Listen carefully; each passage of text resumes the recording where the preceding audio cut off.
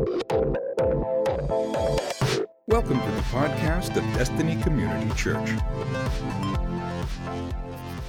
Last week, we began a new series to kick off the new year called First Things First. I want you to say those three words with me. Say, first things first. Say it again. First things first. We're trying to get some priorities straight as we kick off this new year. And last week, we laid the foundation by focusing in on Matthew chapter 6 and verse 33, where Jesus says, "But seek first the kingdom of God and His righteousness, and all these things will be added to you." So we are to seek the kingdom of God first, seek His righteousness first, and then everything else that falls under that, when the priorities are right, everything else that falls under that will be added to you. Seeking the kingdom of God and His righteousness is about priority, and where you spend your time, that determines what takes priority in your life. What you invest in determines what takes priority in your life. And today, I want to dig a little deeper, and I want to explore what it means to seek His kingdom first. I think it's important for us just to get this in us. And you came back, you showed up. You know, I'm impressed. If you were not here last week and you want a good beating, just go listen to the podcast. And I delivered one. So there you go. But I think it's important for us. When I was a youth pastor in Tampa, my brother was a youth pastor across the bay in Largo, near Clearwater. And so we were very close, and so we would talk every day about youth ministry and things. And as a youth pastor, a significant part of your job is to brand your youth ministry in a way that attracts students to want to come to the youth ministry. And I don't care who you are. You know, I've heard people say you don't need all that in the church and all that kind of stuff. You know, God looks at the heart. Man looks on the outward appearance, and God's already made it to heaven, right? He's there. I'm trying to attract man, right? We're trying to attract humans. And so they look at the outward appearance. And so branding is important. And especially in youth ministry, branding is important. And so our youth ministry here at DCC is called Axis. And students and leaders, you may even see some around here today, they proudly wear T-shirts and hoodies and hats with the Axis logo on them, and that's branding. That's what that's about. In Tampa, my youth ministry was called The Garage, a place of repair and restoration. And we had T-shirts. I still have some of the old Garage T-shirts, and I have a jacket that has the logo here. I have an old hat that used to be in one of my motorcycle bags, and now it's in my garage somewhere. But in my garage, I also have one of the old signs from our youth ministry that would hang on the wall that said the Garage Student Ministries. And I remember when my brother developed a new name for his youth ministry, he decided to call it The Tribe. And I thought that was a great name for a youth ministry, because who doesn't want to belong to the tribe, right? We all have our tribe of people. And so I thought, man, that's a wonderful name. And that was until he sent me the logo, because I'll never forget when he sent me this logo.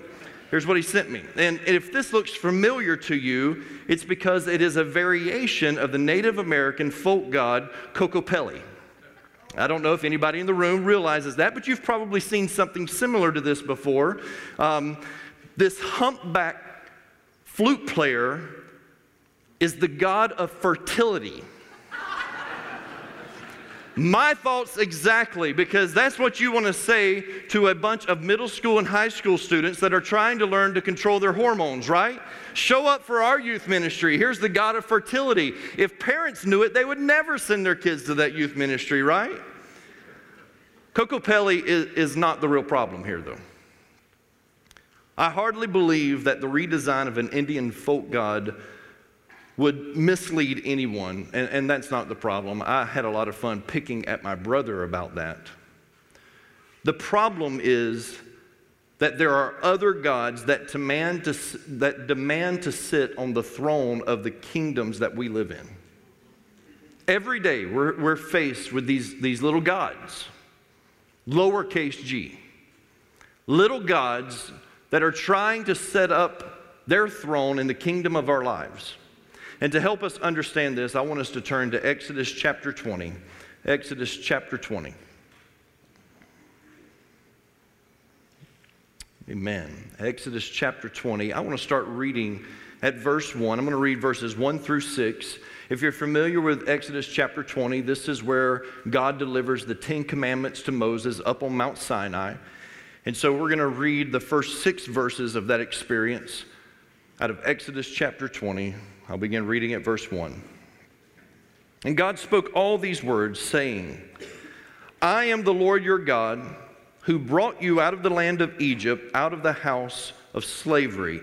It's interesting to me that God just starts right there. He kind of prefaces the 10 commandments with those words. He says, I am the Lord your God, who brought you out of the land of Egypt, out of the house of slavery. He said, I want you to be reminded of what I have done for you.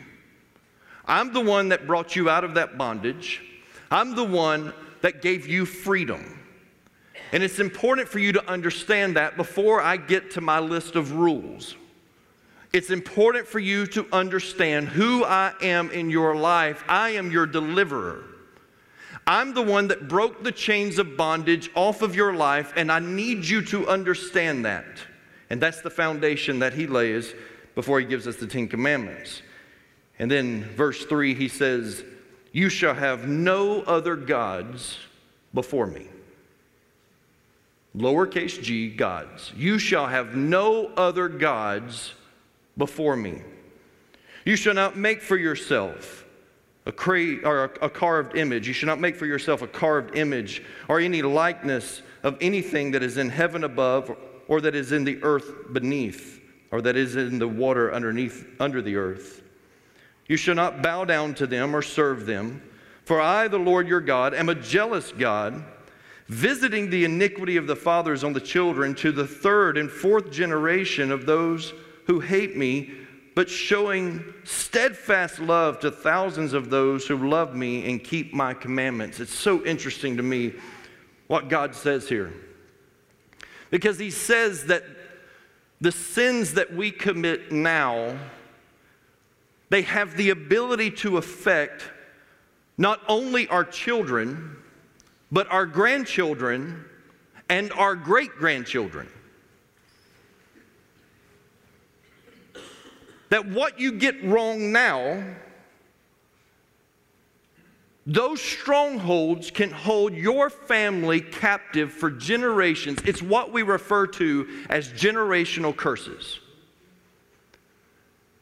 And God gives us this warning that it is so important for you to understand who I am in your life, because if you get this wrong, it will affect your children, your grandchildren, and your great-grandchildren. Now, it's easy to read these verses and conclude that God is an egotistical maniac. I can assure you, church, that God does not have a self-esteem problem. He's not hung up on himself. God doesn't have daddy issues because he is the Father. And so you have to understand this is not God battling with his ego. What you have to understand is that the Israelites have just come out of an environment that promoted the worship of many gods. For 430 years, they lived in a polytheistic culture, the worship of many gods. In Egypt, there was a deity for each known force of nature, and most things had more than one god. And so there were sun gods. They would worship the sun. There were moon gods.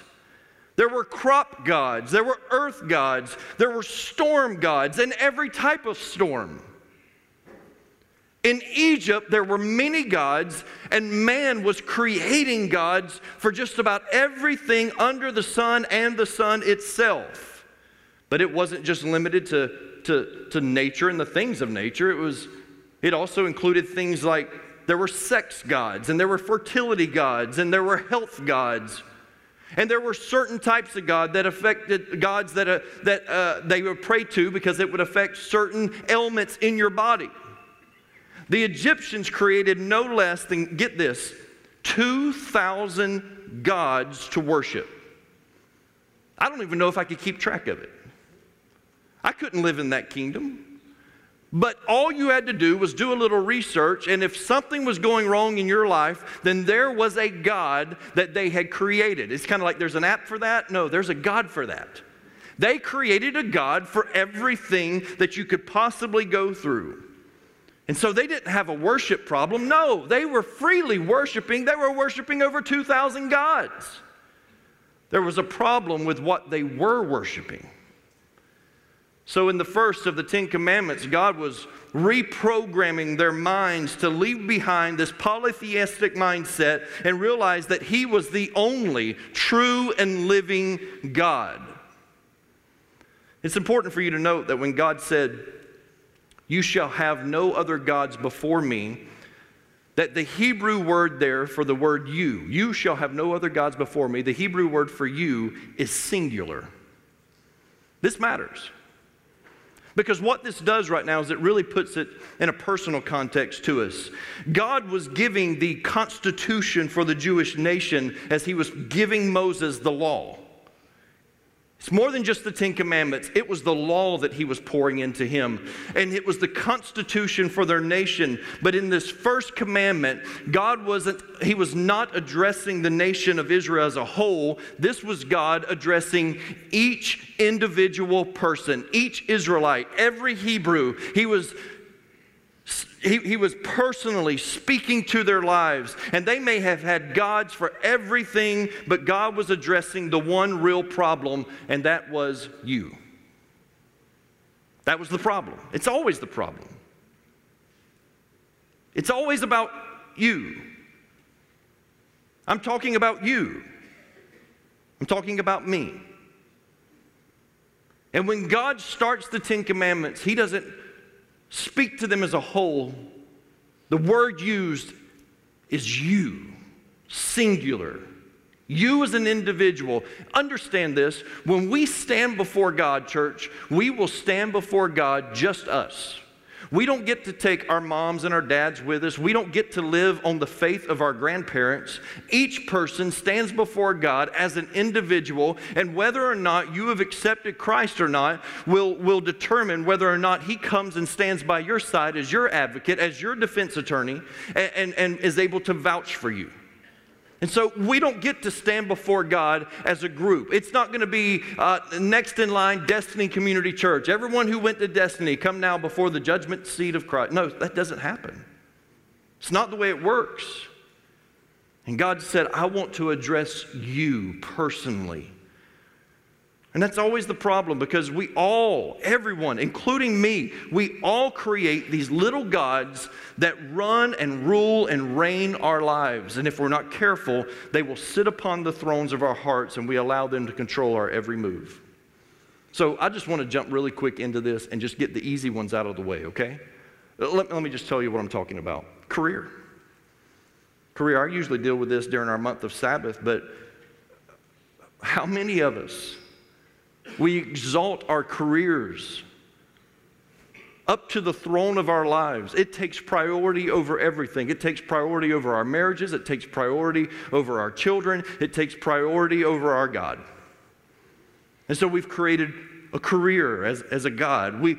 Some of us, and this is dangerous too, we elevate our spouses to the throne of our hearts. Now listen, there is a divine order of your home. Covered this a little bit last week, but it's important for you to understand. It is God, then your spouse, and there is a large distance between the two. It is God, spouse, children, and then everybody else falls into that. But at the moment you start looking to your spouse to keep your head above water, at the moment you start looking to your spouse as your Savior, at the moment you start putting that kind of pressure on your spouse, you and your home is going to be extremely disappointed, because I can tell you, your husband or your wife is not God. I thought I'd get more amens than that. How many of you know your husband, your wife is not God? Amen? You know, there's one woman in this room right now that she's got an amazing husband. He's faithful to her. He leads the home the right way. I mean, leads them in the paths of righteousness for His name's sake. That's what he does. This woman is blessed to have this man. He's a good-looking guy, too. But even Mandy cannot exalt me to the throne, okay? Maybe you're not married, but there's that special someone or significant other that you've elevated to the throne of your life. Be careful when you're willing to do whatever it takes to keep that person in your life. You've got the priorities wrong. Our children, when they rise to the top of our lives and they are the number one, the main concern, and this is so tough for so many mothers. Moms, listen to me. Your children are a priority, but they're not the greatest priority. And when you learn to put God first, when you get that right for your home, then you are leading them for generations to come. I really hit this hard last week. I'm just going to say it and then I'm going to jump through it. But sports, extracurricular activities, don't elevate those things to the throne of your life. Even school. Listen, education is important, but the fear of the Lord is the beginning of wisdom. If you want your children to excel, teach them that. Let the knowledge of the Word of God become as important or even more important than their education. It drives me insane. I haven't said it in a while. I'm going to say it today. It drives me crazy when parents will punish their children by keeping them home from church on a Wednesday. The youth pastor in me from years ago is about to come out, and I'm not going to let that. I'm going to operate in wisdom, so don't be a moron, okay? Here we go. Friends of all ages. It doesn't matter where you're at. Friends of all ages. We can look at friendships in our lives, and if we're not careful, we will elevate them up to the throne of our hearts, and we'll do whatever it takes to keep those friendships when God may be trying to separate us, to consecrate us, to pull us apart from some of those things. Materialism in our lives, trying to keep up with what everybody else has. We see things that we want, not necessarily what we need, but we want, and we're willing to go way in too far over debt for those things. Be careful with that. When those things become the king of your life, the king of your heart, when they take the throne of your life, things are out of whack. These are hand-carved idols made by our own doing that control the kingdom of our hearts. But let's talk about some of the ones that are not as easy to talk about.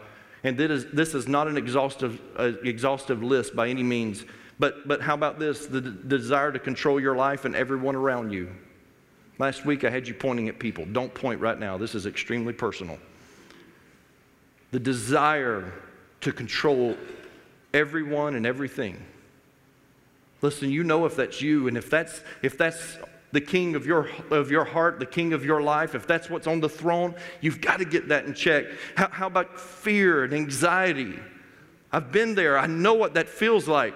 And when you let that take God's place on the throne of your life, it will control your life. Anger.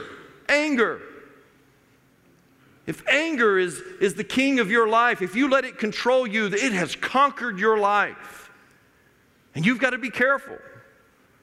And so many other things that we label as personality. It's just who I am. It may be who you are, but you might need God to change you. Don't offer the excuse. That's how God created me. Listen, I was born a sinner, but I didn't stay that way. You must let God do a change in your life because God wants to be elevated to the throne of your life. And if we're not careful, we will allow our feelings and our emotions to control the kingdom of our hearts. And our Heavenly Father commanded us not to let these gods come before Him. Church, we don't have a worship problem. I'm not talking about walking in here on a Sunday morning and raising your hands and lifting them and clapping your hands to praise God. That's not what I'm talking about. We don't have a worship problem. The problem is, what are we worshiping? What have we elevated to the throne of our lives? And we bow down to the things that reign in our hearts, and they will control every move of our life. They'll control our finances. They will control our schedules. They will control our dreams and our desires. You have to be careful with what you allow to sit on the throne of your heart. And I'm telling you, it's not hard to figure that out. It's not. It's wherever you spend your time, and it's wherever you spend your money. We're going to be talking about those things in the weeks to come. God desires to be first in your life. There that word is again. Say first. He desires to be first in your life. So I want to go back to our text, and I want to read verse 5 from our text today. Listen to what he says. He says, "You shall not bow down to them or serve them, for I, the Lord your God, am a jealous God." I want you to pay attention to that word, jealous. Deuteronomy 4, verses 23 through 24 says, "So be careful not to break the covenant the Lord your God has made with you. Do not make idols of any shape or form, for the Lord your God has forbidden this. The Lord your God is a devouring fire. He is a jealous God."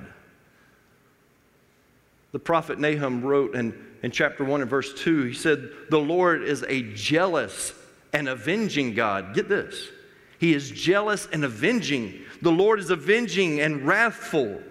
The Lord takes vengeance on his adversaries and keeps wrath for his enemies. And when we read these verses, if we're not careful, church, we will misinterpret the character of God.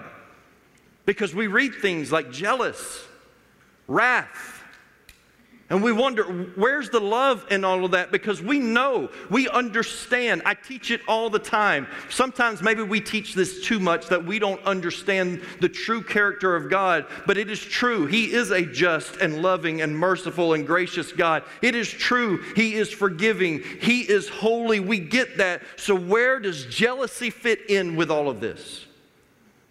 If he declares, "I'm a jealous God," because in our finite human minds, when we read jealous, it immediately has a negative connotation to it. Because nobody ever looks at their child and says, "When you grow up, I want you to learn to be jealous." No, we teach our kids not to be jealous. And I believe that the best way to understand the jealousy of God is to look at a marriage relationship, because the relationship between us and God throughout the entire Bible is always about marriage. That is the picture that he gives us. That's the example. The best way for us to understand our relationship with God Almighty is through the marriage relationship. And there is a difference, church, between sinful jealousy and righteous jealousy. Let's take a husband who responds with anger simply because he sees his wife talking to a man. Maybe they're at a birthday party and she just has a conversation with someone else. Not off alone. They're in a group of people, but he sees his wife talking to her and he is enraged with jealousy. Or a wife who is overcome with rage just because her husband has to go to work and he just happens to have a coworker who is a beautiful woman, and it just grips her. She cannot shake it. Both of these people have the ability to display unreasonable domination and self-centeredness in their lives, and selfishness and insecurity control his or her possessiveness. This is sinful jealousy, church. That's not what God has for you. When he says, "I am a jealous God," that is not what he's talking about. Now let's suppose that you saw someone trying to lure your wife's affections away from you, or your husband's affections away from you. This person, this predator, if you will, they are showing your spouse affection, and they're trying to seduce them away from their marriage vows. This is different, because no man or woman in their right mind is going to put up with that. The love that you have for your spouse, you will step in. You will intervene. You will not allow them to be wooed by someone else. No. You would not want to share your wife with another man. You would not want to share your husband with another woman. This is righteous jealousy. And church, this is what God feels towards you. This is what he feels towards me. And we allow people or things or even our emotions to control our relationship with him. This becomes idolatry. We don't live in a society that has little monuments or little statues that we bow down to and we worship. But I will tell you this, we do live in a society that elevates these little gods that we create with our own hands, and we elevate them to a place of worship. And church, we have to be careful with this because this is breaking the heart of God. Amen. Exodus 34:14. God says, you must worship no other gods, for the Lord, whose very name is jealous, is a God who is jealous about his relationship with you. His name is jealous with a capital J. I looked it up. And this word that they use here for jealous, his name is jealous. It means a burning passion. That's what God calls himself. He calls himself a burning passion for you. My name is jealous. My name is a burning passion for you. Of course it is. God is love, and love is a burning passion and desire for something or someone. And like a justified husband that defends his wife against a tempting predator, God comes after his bride. How many of you today are thankful that God came after you? Amen? When I was dead in my sin, God came after me. When I was blind and I could not see, God came after me and he peeled the scales back from my eyes. Listen, when I was lost, my God came searching for me and he found me. How many of you today are thankful that God found you? Amen? God is jealous for you, and it's a righteous jealousy. It's not something to be misunderstood. The wrath that he speaks of, it is for the enemies of our soul. But what he has for you is the love. It is a deep desire, a burning desire to be with you. I love the way it's said in Isaiah 42:8, he says, I am the Lord, that is my name. In other words, woman, I am your husband, that's who I am. He says, I am the Lord, that is my name, my glory I give to no other, nor my praise to carve idols or anything that you've made by your own hands. Church, he is either Lord of all or he is not at all. You don't get to decide to ride the middle ground here. You don't get to straddle the fence on this. He says, I'm either your God or I'm not, and he will not share his throne. And here's what I want you to understand about 2019. When we get this right, this will be the greatest year of blessing for our lives that we've ever seen. When we elevate God to his rightful throne, it is going to change the turnout of this year. Amen? This first commandment reminds us all that all of the other commandments flow out of the passion of the love that God has for us. He sets it up. The preface is, you need to understand what I've done for you and that I am jealous for you. And I will go to the extremes. I will even send my son, Jesus Christ, to die in your spot, in your place, on your cross. That's how much I love you. I will send him to die for you. I don't know about you, but I need a God that's that jealous for me. I need a God that is that passionate for me. When Mandy and I were dating, there was a time when we broke up.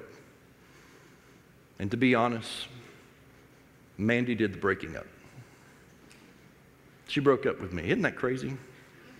Who would break up with this? But she did. Probably justified, but she did. She broke up with me.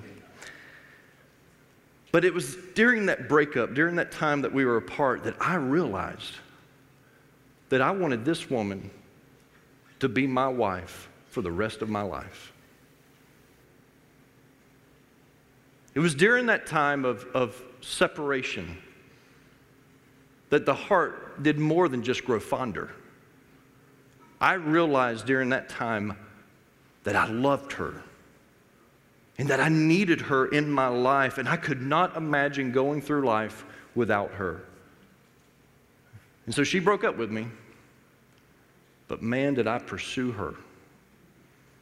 I pursued her more during that breakup than I probably ever have in our entire marriage together. I called her every day, numerous times a day. Now listen, for those younger ones in the room, we didn't have texting back then, which is part of your problem. We actually had to talk on the phone. We had to hear each other's voices. I know it's uncomfortable. I know it is, but I wanted her to hear my voice every day. I did not want a day to go by. I didn't want her to forget me. So I'd call her every day. I would call my wife's mother before she was my mother-in-law now. I would call my wife's mother and I would let her know how much. You remember that, don't you? I would tell her how much I loved her daughter and how much of a mistake she was making at that moment in her life. I did. Mandy went out on a date one night. Now, if you ask her, Mandy's going to say it was not a date. She's going to say, we were with a group of people. I don't care. It's a group date. But there was a guy that liked you, and you liked him. And so they went out on a date one night. They went to the movies. I've still never seen that movie that they've seen just because I refuse to watch it. It's the principle of it at this point, right? They went to the movies and then they went out to eat. I went and bought flowers and I put them on her car. Then we had an argument later and I threw the flowers. But that's not important to the story. I pursued that woman. I was jealous for her. I wanted her. I needed her. I did not want to go through life without her. And I remember my brother called me, the one that promotes the fertility god. He called me, and he was a youth pastor, and he said, I need a couple of chaperones for this trip that we're taking to Gatlinburg. He said, will you and Mandy be interested? I said, well, I'm interested. I don't know if Mandy will, but I'll go. And I suddenly talked to her. I went to Mandy and I said, listen, my brother needs a couple of chaperones, and we're going to be heading up to Gatlinburg for the weekend, and I just want to know if you want to go be a part of this. And Mandy, I think, reluctantly agreed to go. And there is something about Gatlinburg, Tennessee in the wintertime that is just romantic. Anybody agree with me?